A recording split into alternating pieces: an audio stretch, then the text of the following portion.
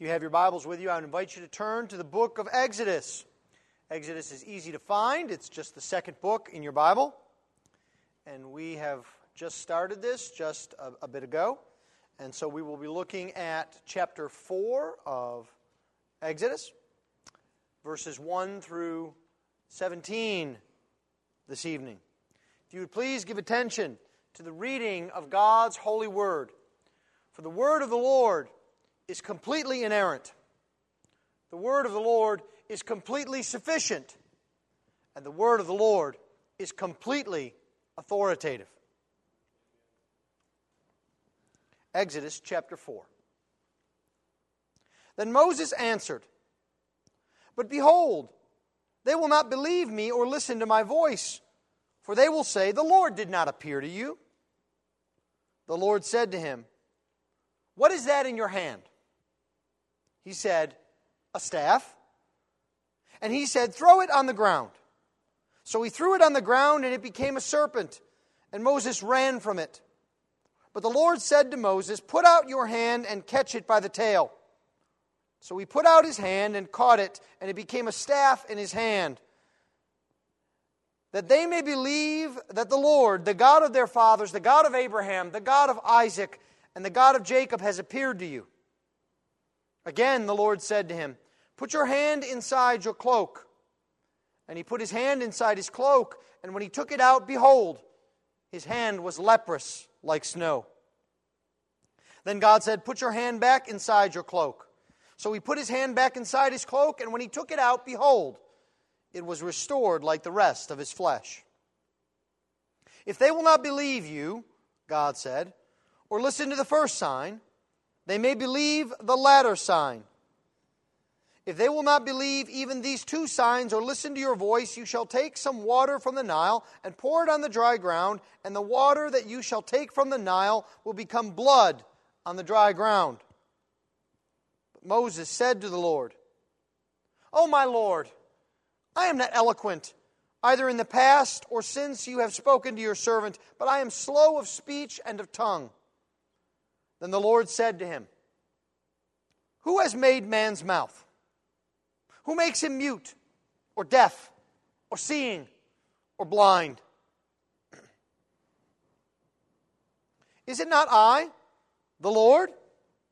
Now therefore go, and I will be with your mouth and teach you what you shall speak."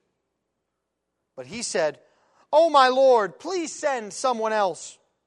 Then the anger of the Lord was kindled against Moses, and he said, "Is there not Aaron, your brother, the Levite?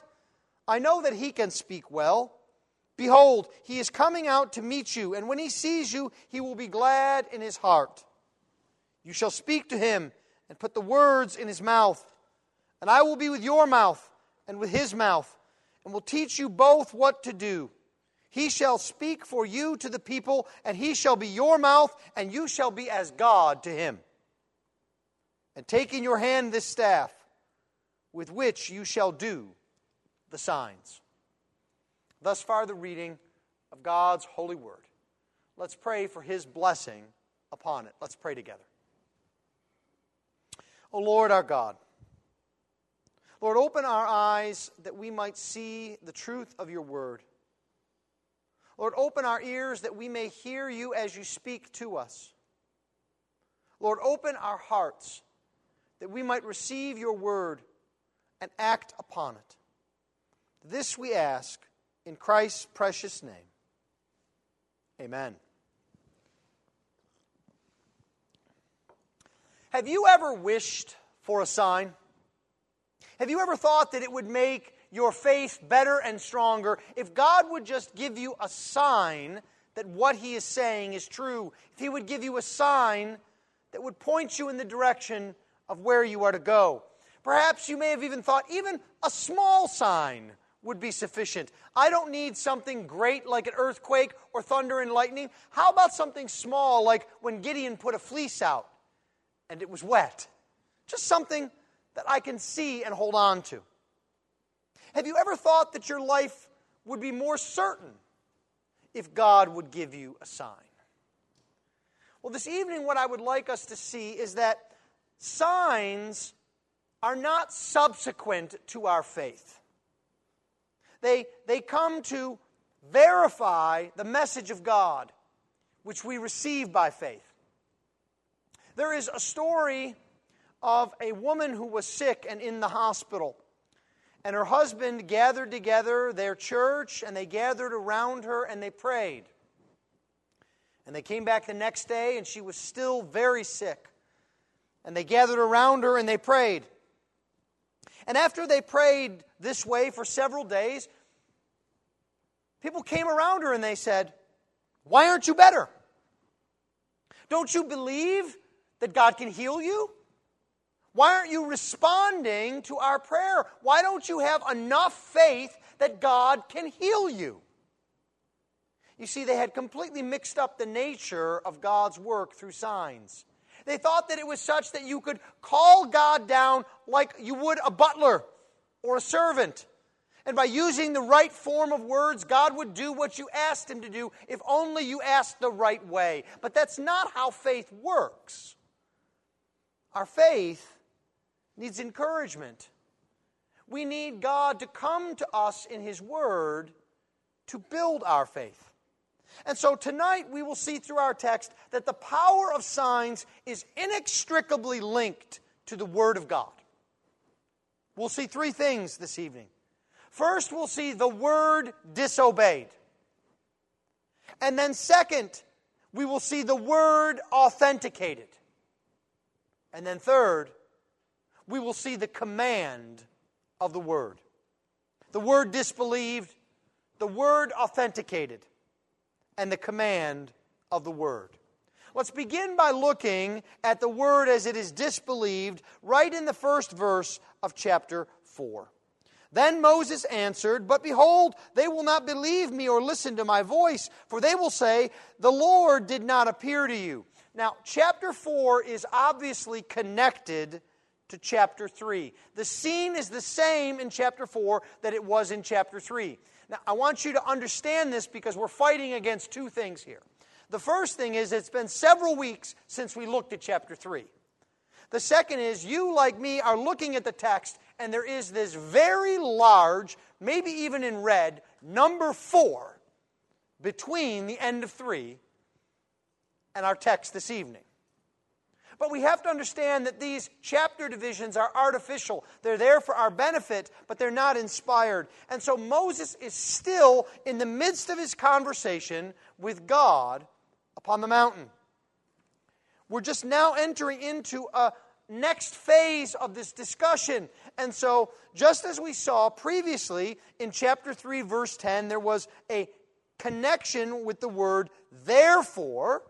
Now here, in chapter 1, we see a connective word, then. This serves to remind us that there is a continuity of time between chapter 3, verse 22, and chapter 4, verse 1. This one little word reminds us of what we saw previously, that Moses had been promised to deliver Israel, that God had revealed to Moses who He was, the eternal, unchangeable, sovereign Lord. Moses had been reminded of God's covenant with His people and that God is personal and relational. And that God had promised Moses that He will certainly be with Moses. We saw this in chapter 3, verse 12. In our translation, the word but is used, but often this means certain or certainly, and in other translations, it is God saying, "I will certainly be with you." God had not left Moses to face Pharaoh alone. Now, we need to remember that. It seems like Moses has forgotten that. And so, Moses heard these words just moments before. Also remember that God had promised a great and glorious victory. Do you remember the end of chapter 3? That the Israelites would plunder the Egyptians. That the Egyptians would give of their riches to the Israelites as God had delivered them. And so it's almost as if to wonder, has Moses forgotten all of this? Now, there is another single word that provides context for what Moses is about to say. It is the word in verse 1, answered. Now, in Moses' previous two objections to God in chapter 3, verse 11 and chapter 3, verse 13, you will see it said that Moses said. Now here he is answering. And there's a difference here. When Moses answered, it has more of the connotation of a formal response. It's almost debating language. In my previous life, as it were, when I was an attorney, one of the things that attorneys do when a lawsuit is filed is they file an answer in which they typically refute everything that has been said in the lawsuit. This is the kind of context that we have here. It is more than simply responding. See, when we think of answering, we just think of answering a question, responding. But instead, here we have God laying out His entire purpose, His plan, and the result of His redemption. And He finishes by telling Moses of His gracious victory of the plundering of the Egyptians, and Moses' response is fierce disobedience. This word here for answer is the same word that's used in the ninth commandment, for bearing witness. Moses is bearing witness against God. Naomi says this in Ruth chapter 1, verse 21. She says, "Why call me Naomi when the Lord has testified," same word, "against me?" So this objection from Moses is different from the previous two. In his first objection, Moses pled his humble estate before God. Remember that we saw that he had learned humility in the school of the desert. In his second objection, Moses had asked God to reveal Himself and His character to the Israelites. In neither one of these cases was Moses disobedient. But now we see Moses directly contradicting the Word of God. God had told Moses that the Israelites, look at it, in verse 18 of chapter 3, will listen to your voice. The word there for listen is the exact same word as Moses uses here in verse 1. It's as if God says, they will listen to your voice, and Moses says, but God, what will happen when they don't listen? I often wonder why God's reply was not, Moses, are you listening to me? Do you see what I just told you? We see this oftentimes with our children, don't we? You might be walking down the street, you might say to a young child, don't pick that up off the ground. You take a few more steps and you turn around and what's happened? They've picked that thing up and they're looking at it and making a mess. And you say, are you listening to me? Didn't I just tell you not to pick that up off the ground? And what happens often when you say, why did you pick that up off the ground? What's the response? I don't know. There's no rational explanation. That's kind of what's happening to Moses here. This is not rational for him to contradict God. And there is an irony in Moses' objection. He is doing exactly what he's accusing the Israelites of being about to do. God has told Moses that the Israelites will listen, and yet Moses poses the exact opposite. Behold, or we might even translate it, suppose. God, suppose they don't listen. Now, what does Moses mean here?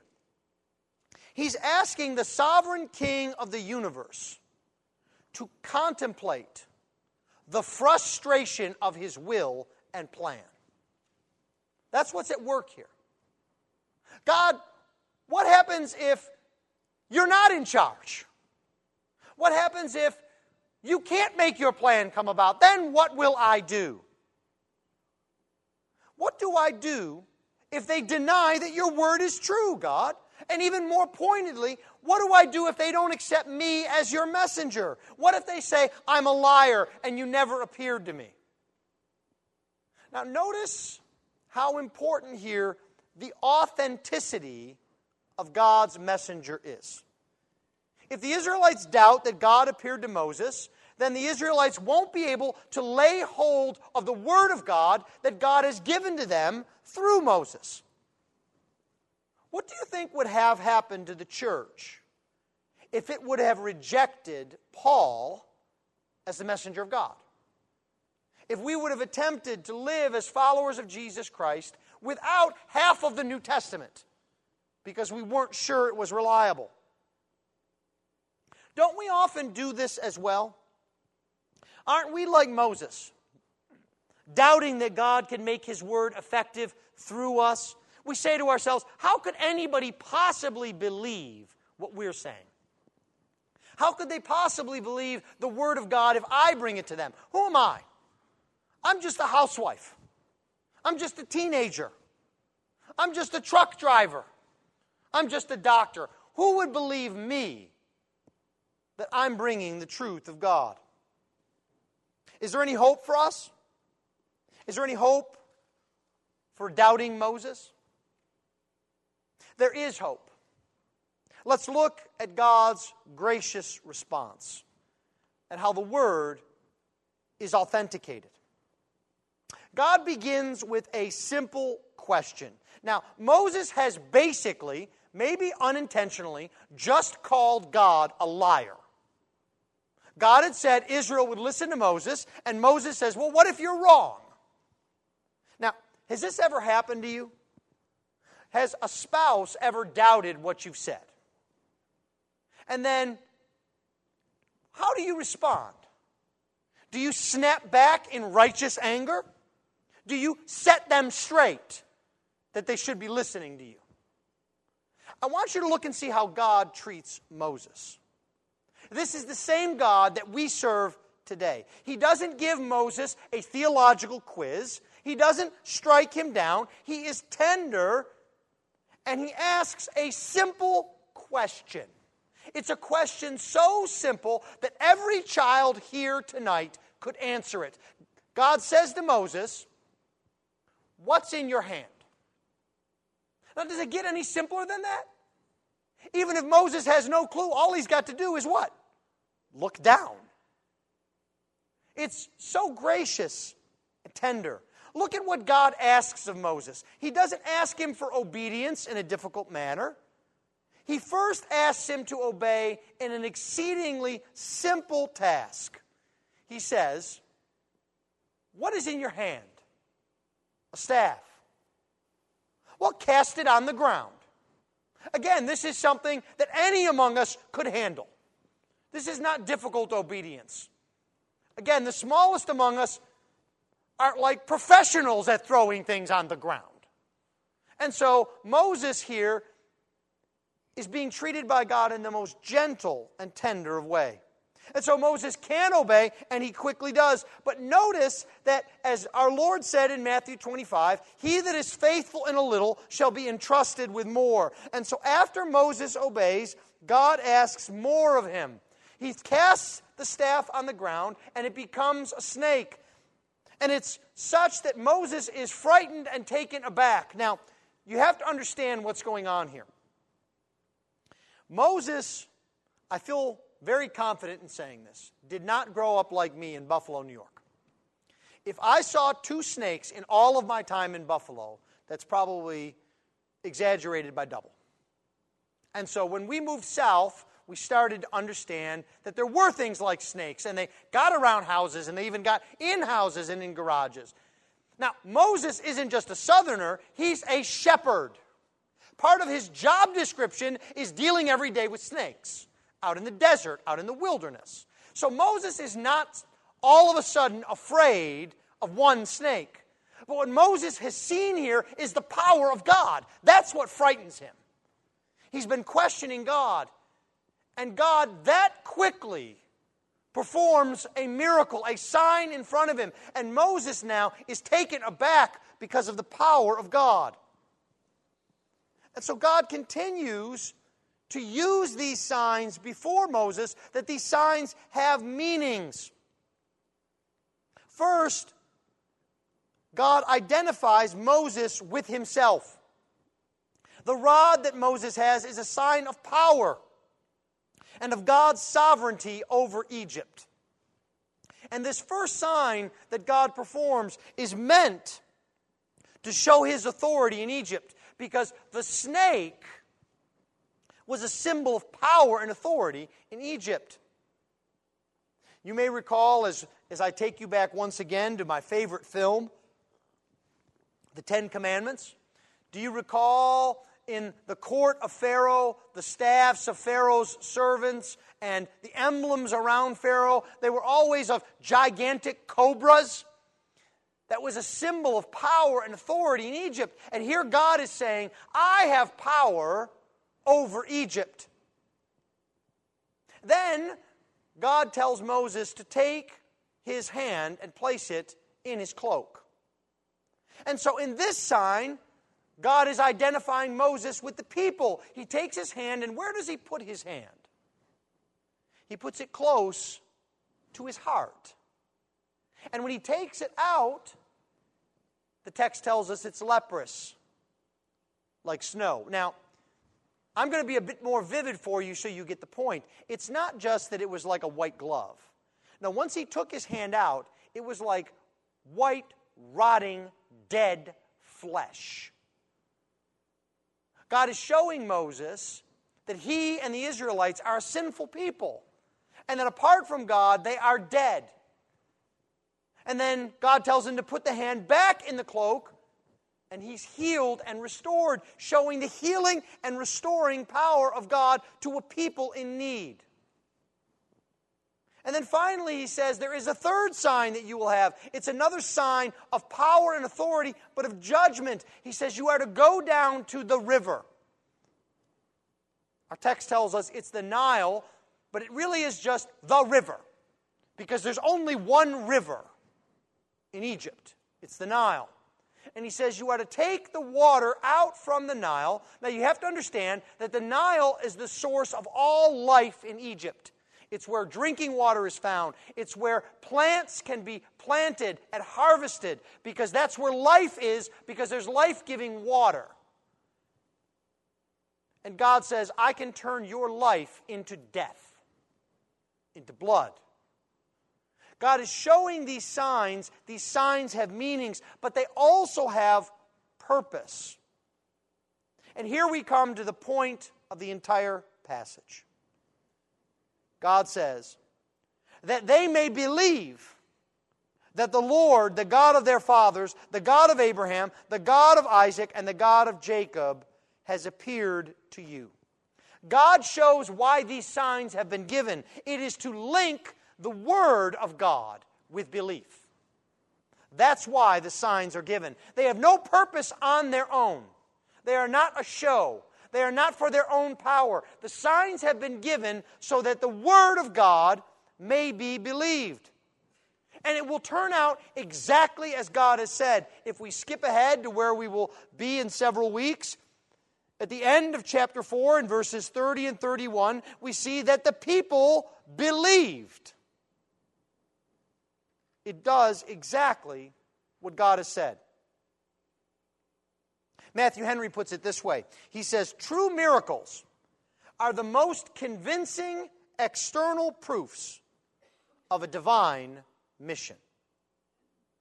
Jesus puts it this way in John chapter 5, but the testimony that I have is greater than that of John. For the works that the Father has given me to accomplish, the very works that I am doing, bear witness about me that the Father has sent me. You see, the works that God did through our Lord Jesus Christ, the signs that Moses performed, these miracles are not an end in themselves. They are there to authenticate the Word of God. Because what has power is not the work, but the Word. And we have the Word of God. And so we have many, many miracles here. Perhaps more miracles in a confined space than any place else in Scripture. There are 3 of them that occur pop, pop, pop. But over and over again, what occurs throughout this passage is believe. Look with me briefly through this passage. We see in verse 1, believe. We see in verse 5, that they may believe. We see in verse 8 twice, if they will not believe, they may believe the latter sign. We see in verse 9, if they will not believe. And then again in verse 31, they believed. The point that our text is making here is that the signs that God is performing through Moses are so that the Word is believed. And this belief is inseparable from faith. The word believe here is the same word that's used in Genesis 15:6 about Abraham, that he believed in the Lord, and it was accounted to him as righteousness. The signs, in effect, speak. Their voice accompanies Moses and the Word. Notice the juxtaposition in our text of believing with listening to the first sign. They listen to the sign and believe. Now, what does this mean for us here? Well, we have the ultimate sign, don't we? The ultimate sign is the resurrection of Christ. Paul puts it this way in Romans 1. He says that Jesus was declared to be the Son of God in power, according to the Spirit of holiness, by His resurrection from the dead. The resurrection was a declaration about Jesus. And in John chapter 20, we noticed in the context of that most incredible miracle that along with many other signs, they were all written, John says, that you may believe that Jesus is the Christ, the Son of God, and that in believing you may have life in His name. In Mark chapter 16, the apostles went out and preached everywhere while the Lord worked with them and confirmed the message by accompanying signs. These signs confirm the Word of God. Now, the sign itself does not guarantee a faithful response, because we will see that Pharaoh rejects the sign in Exodus chapter 7. And this is also the case with those who heard Christ. In John chapter 12 we read, though He had done so many signs before them, they still did not believe in Him, so that the word spoken by the prophet Isaiah might be fulfilled. Lord, who has believed what he heard from us? And to whom has the arm of the Lord been revealed? Therefore they could not believe, for again Isaiah has said, He has blinded their eyes and hardened their hearts, lest they see with their eyes and understand with their heart and turn, and I would heal them. You see, it is by faith that we see and we have evidence. And that final word, that final sign is Christ.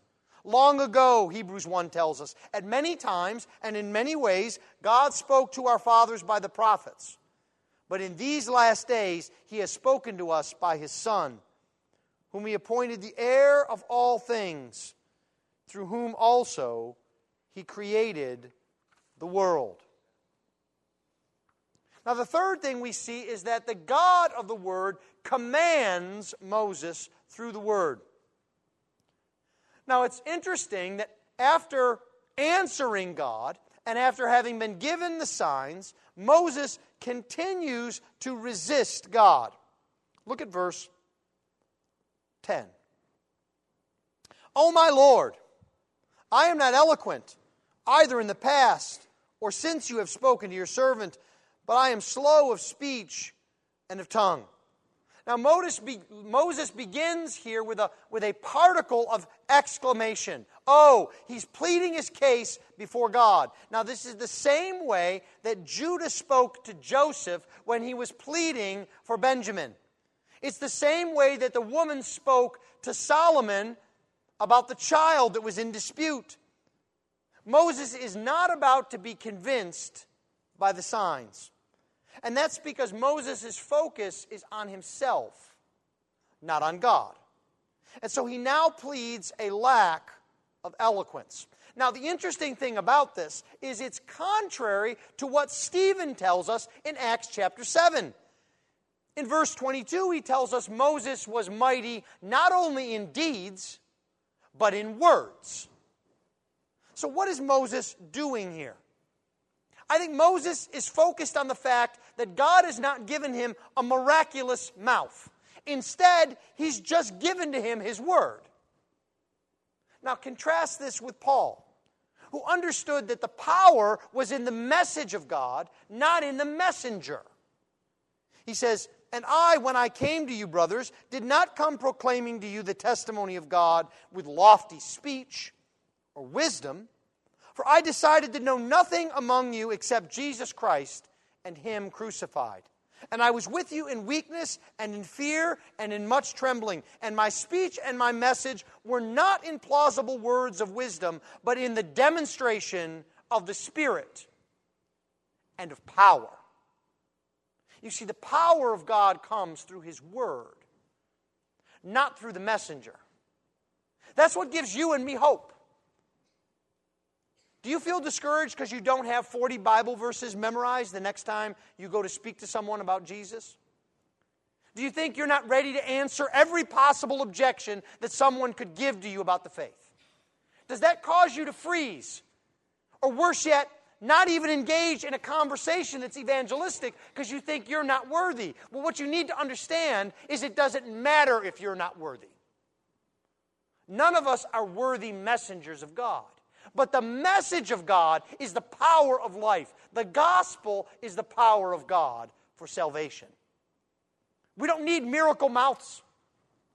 It's enough that we have the Word of God. And listen to God's response to Moses. He says, "You're worried about your mouth? Who made your mouth? Didn't I make your mouth? Am I not the one who's sovereign? Did I not know what I was doing and who you were when I chose you? Isn't Aaron your brother?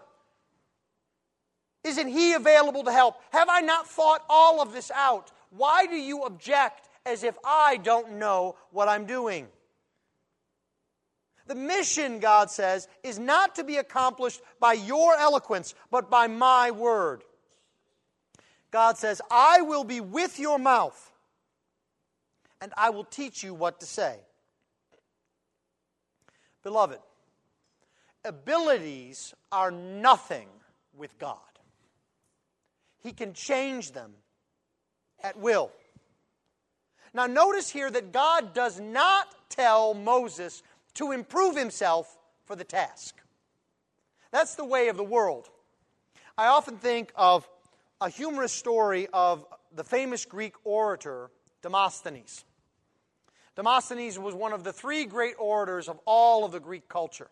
And the problem that he had is that he spoke with a stuttering lisp. Now, he was so concerned that he improve himself that he devised a technique to help him to speak.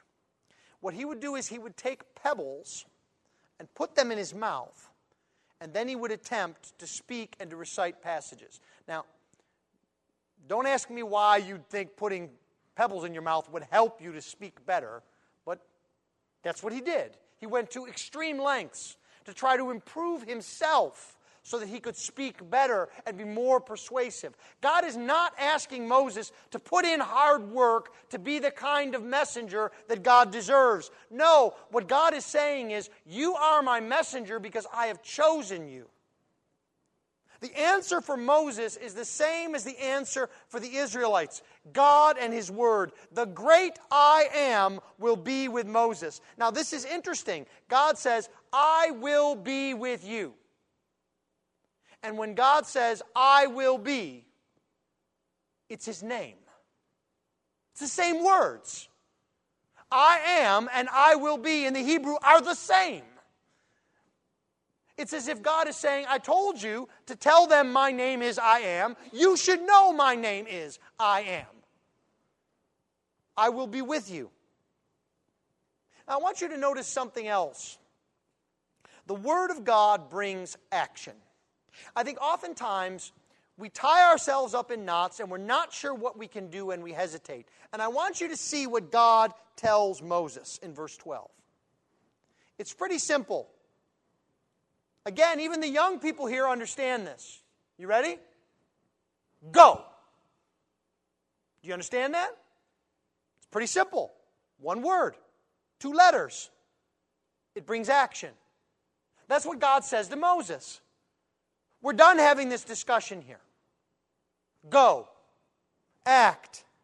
Now Moses still hesitates, but then God's patience wears thin in verse 14. The anger of the Lord is kindled against him. The excuses are now over, and Moses must simply obey. The command of God has come to him, and the time is for action. So what does this tell us this evening? I want to encourage you tonight. Stop looking for signs. The Word is there before you. It's there to be obeyed. Remember that obedience to the Word of God here meant deliverance from bondage. As Jesus said, the truth shall set you free. That is no different today than it was then. Because the Word is still with us today. I conclude with this verse from Isaiah 59, that this promise is true for us. And as for me, this is my covenant with them, says the Lord. My spirit that is upon you and my words that I have put in your mouth shall not depart out of your mouth, or out of the mouth of your offspring, or out of the mouth of your children's offspring, says the Lord, from this time forth and forevermore. That's the promise of God. It's a promise to you. It's a promise to me. We have God's Word. It is sure and secure. We need to embrace it. We need to believe it. And we need to act on it. Let's pray.